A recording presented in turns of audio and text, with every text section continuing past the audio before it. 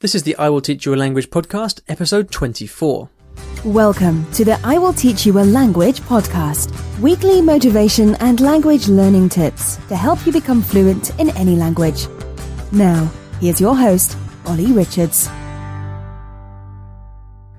Hello and welcome to episode 24 of the show. Thanks so much for listening. If you're learning a new language, then you're in the right place. This is the show that answers your language learning questions twice every week. And the idea is that by listening to the questions that other people are asking, the difficulties that other people are having, you're going to be able to relate to these things, and you're going to be able to you're going to get more motivation to keep learning and to keep moving towards your goals. Now, in the whole world of language learning, there are certain things that come up time and time again, one of which is motivation. How do you stay motivated for long enough to actually make progress in your language? And this is the topic of today's question, which came in by email from Cecilia, who asks, how do you stay motivated when you don't speak much of the language and it's such a long way ahead? Now, as always, you can find all the notes and links from this episode in the show notes, which are at iwillteachyoualanguage.com/episode 24. Now, Cecilia, this is a fantastic question because when you first start learning a language and you're a beginner, everything seems so hard, doesn't it? You've got this kind of, I tend to find there's a kind of a honeymoon period of about 2 weeks where, you first start digging around, you get a couple of books and you learn a few things and everything's really fun. And then, the hard work starts to set in and the reality hits you. And it stops being really fun and it starts becoming really hard work. And so when you're at that low level, what can you do to keep yourself motivated? Because, to a certain extent, and I say this time and time again, if you're having problems, or whatever language you're learning, however difficult you may think it is, most problems, 80% of problems will be solved by time. If you can just stick at it for long enough, you will remember those words. You will start to speak more fluently. And so what you've got to do is just stick at it long enough for these things to actually, to give these things a chance to actually occur. So I'm going to approach this question from two different angles, Cecilia. And the first one is your kind of stock answer, which I'm sure you've probably heard before. And it can come across as a bit wishy-washy, but I think it really does cut to the heart of the issue. And this is that when you're at this stage, when you're at this beginner stage and you're just looking at this long road ahead, you need to identify with your core reasons for learning the language in the first place. Now, sometimes people ask me, Ollie, what's the most useful language to learn?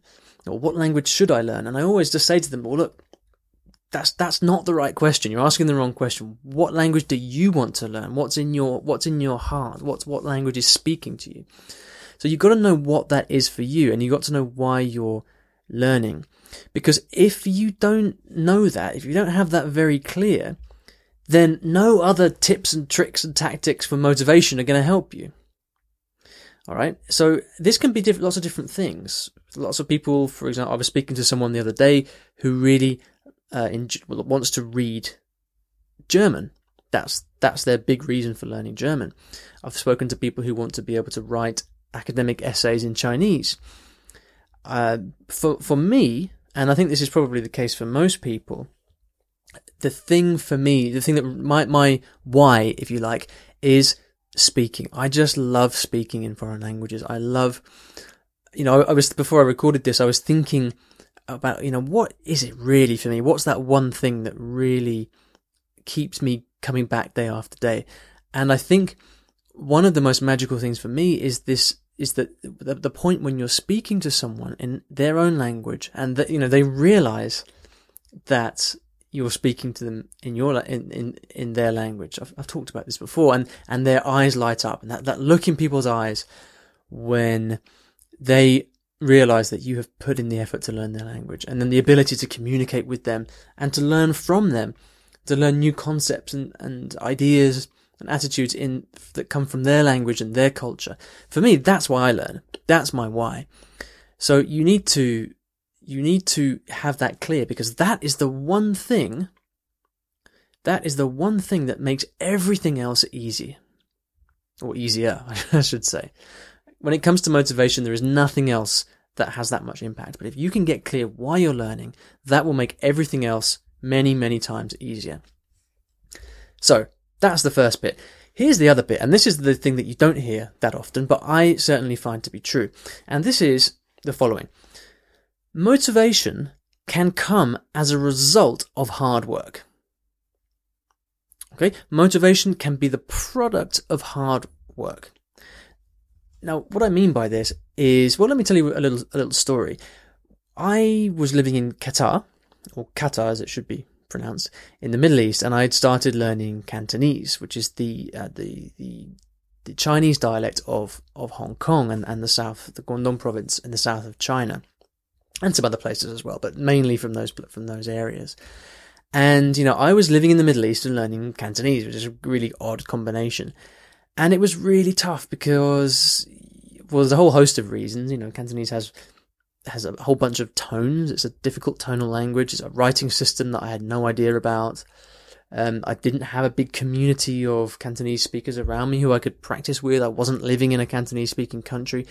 That's as hard as it gets, I think. Also, there's very little material out there for learning Cantonese.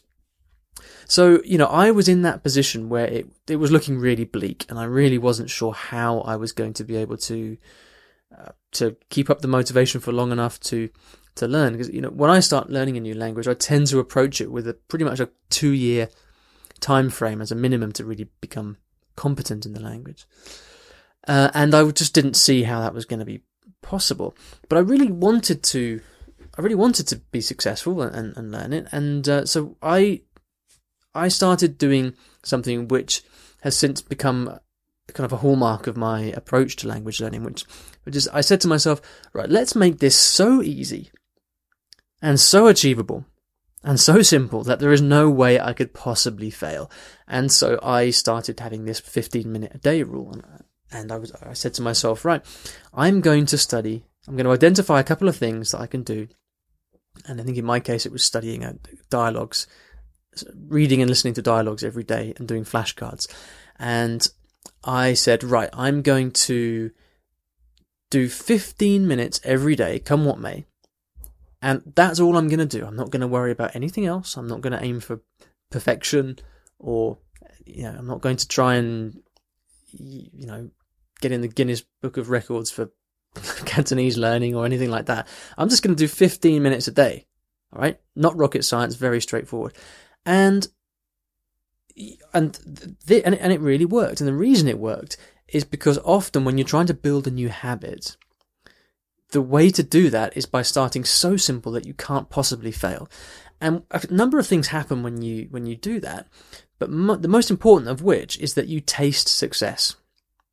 You get the feeling of what it's like to achieve your goal, albeit a very small one, and you learn what it's like to come back to that day after day after day and to feel the progress that comes from days on end of regular work, even though it's a little bit. And so what happened was, as I started to do these 15 minutes every day, and I started seeing the progress that came from that resulted in motivation. I ended up more motivated as a result. And so this is my second point, that motivation, you can get motivation once you do the work and you recognize and you feel this sense of progress from the work you've been doing. So I hope that makes sense. It's two things. So just to recap then, is number one, it's identifying why you are learning in the first place and then doing as much of that as possible. And then number two, it's actually doing a little bit of regular work every day, feeling the results and getting motivated off the back of that. Okay, so Cecilia, I hope that answers your question.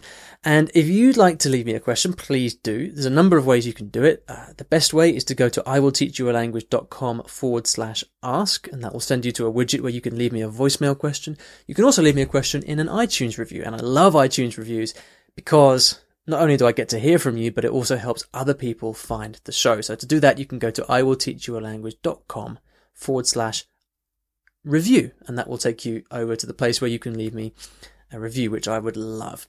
Now, at the end of every show, I like to leave you with a resource of some kind related to the topic of the show. And today, I'm going to tell you about a fantastic program.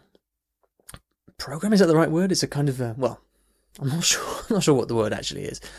It is something that I did when I first started learning Cantonese. So if you're learning if you're at the beginning stages of learning a language, or if you're learning a language where there are, maybe not so many resources, or you don't have a community around you, then this is something that you might really benefit from. I joined this thing called the Add One Challenge, which is run by a guy who I didn't know at the time, but since become my friend, named Brian.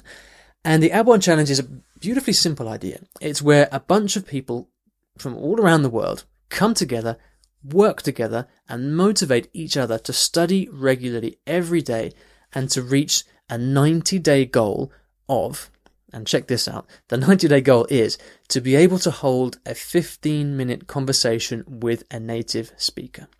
Now that's something which is, well, depending on the stage you're at, it might seem like not very much, but for a lot of people when they're first starting out, that is one hell of a milestone. If you can hold a 15-minute conversation with a native speaker, then, well, you can genuinely say that you can speak the language. And so for me, when I was just starting out with Cantonese, I thought, man, a 15-minute conversation in Cantonese, my God, that would be absolutely amazing. So I joined the Add One Challenge, and for 90 days, I had that support network, a Facebook group and a bunch of other people around, and that spurred me on to keep studying every day. And by the end of 90 days, I'd gone way beyond that point of the 15-minute conversation. So I highly recommend you check it out. If you'd like to check it out, then go to the following URL, which is iwillteachyoualanguage.com/add1challenge, which is ADD, the number 1 and challenge. That's iwillteachyoualanguage.com/add1challenge. And that will take you right over to the website. I'll also put the link to that in the show notes, which you can find at iwillteachyoualanguage.com/episode 24, where if you like, you can also pop along and leave me a comment. Maybe you agree with what I said on this episode, maybe you disagree. Either way, I'd love to hear what you have to say. Come and join the discussion. There's actually quite a lot of people leaving comments in the podcast episode show notes, which is really cool. So why don't you come over and do that? Thank you very much for listening, and I'll see you in the next episode of the I Will Teach You a Language podcast. Take care.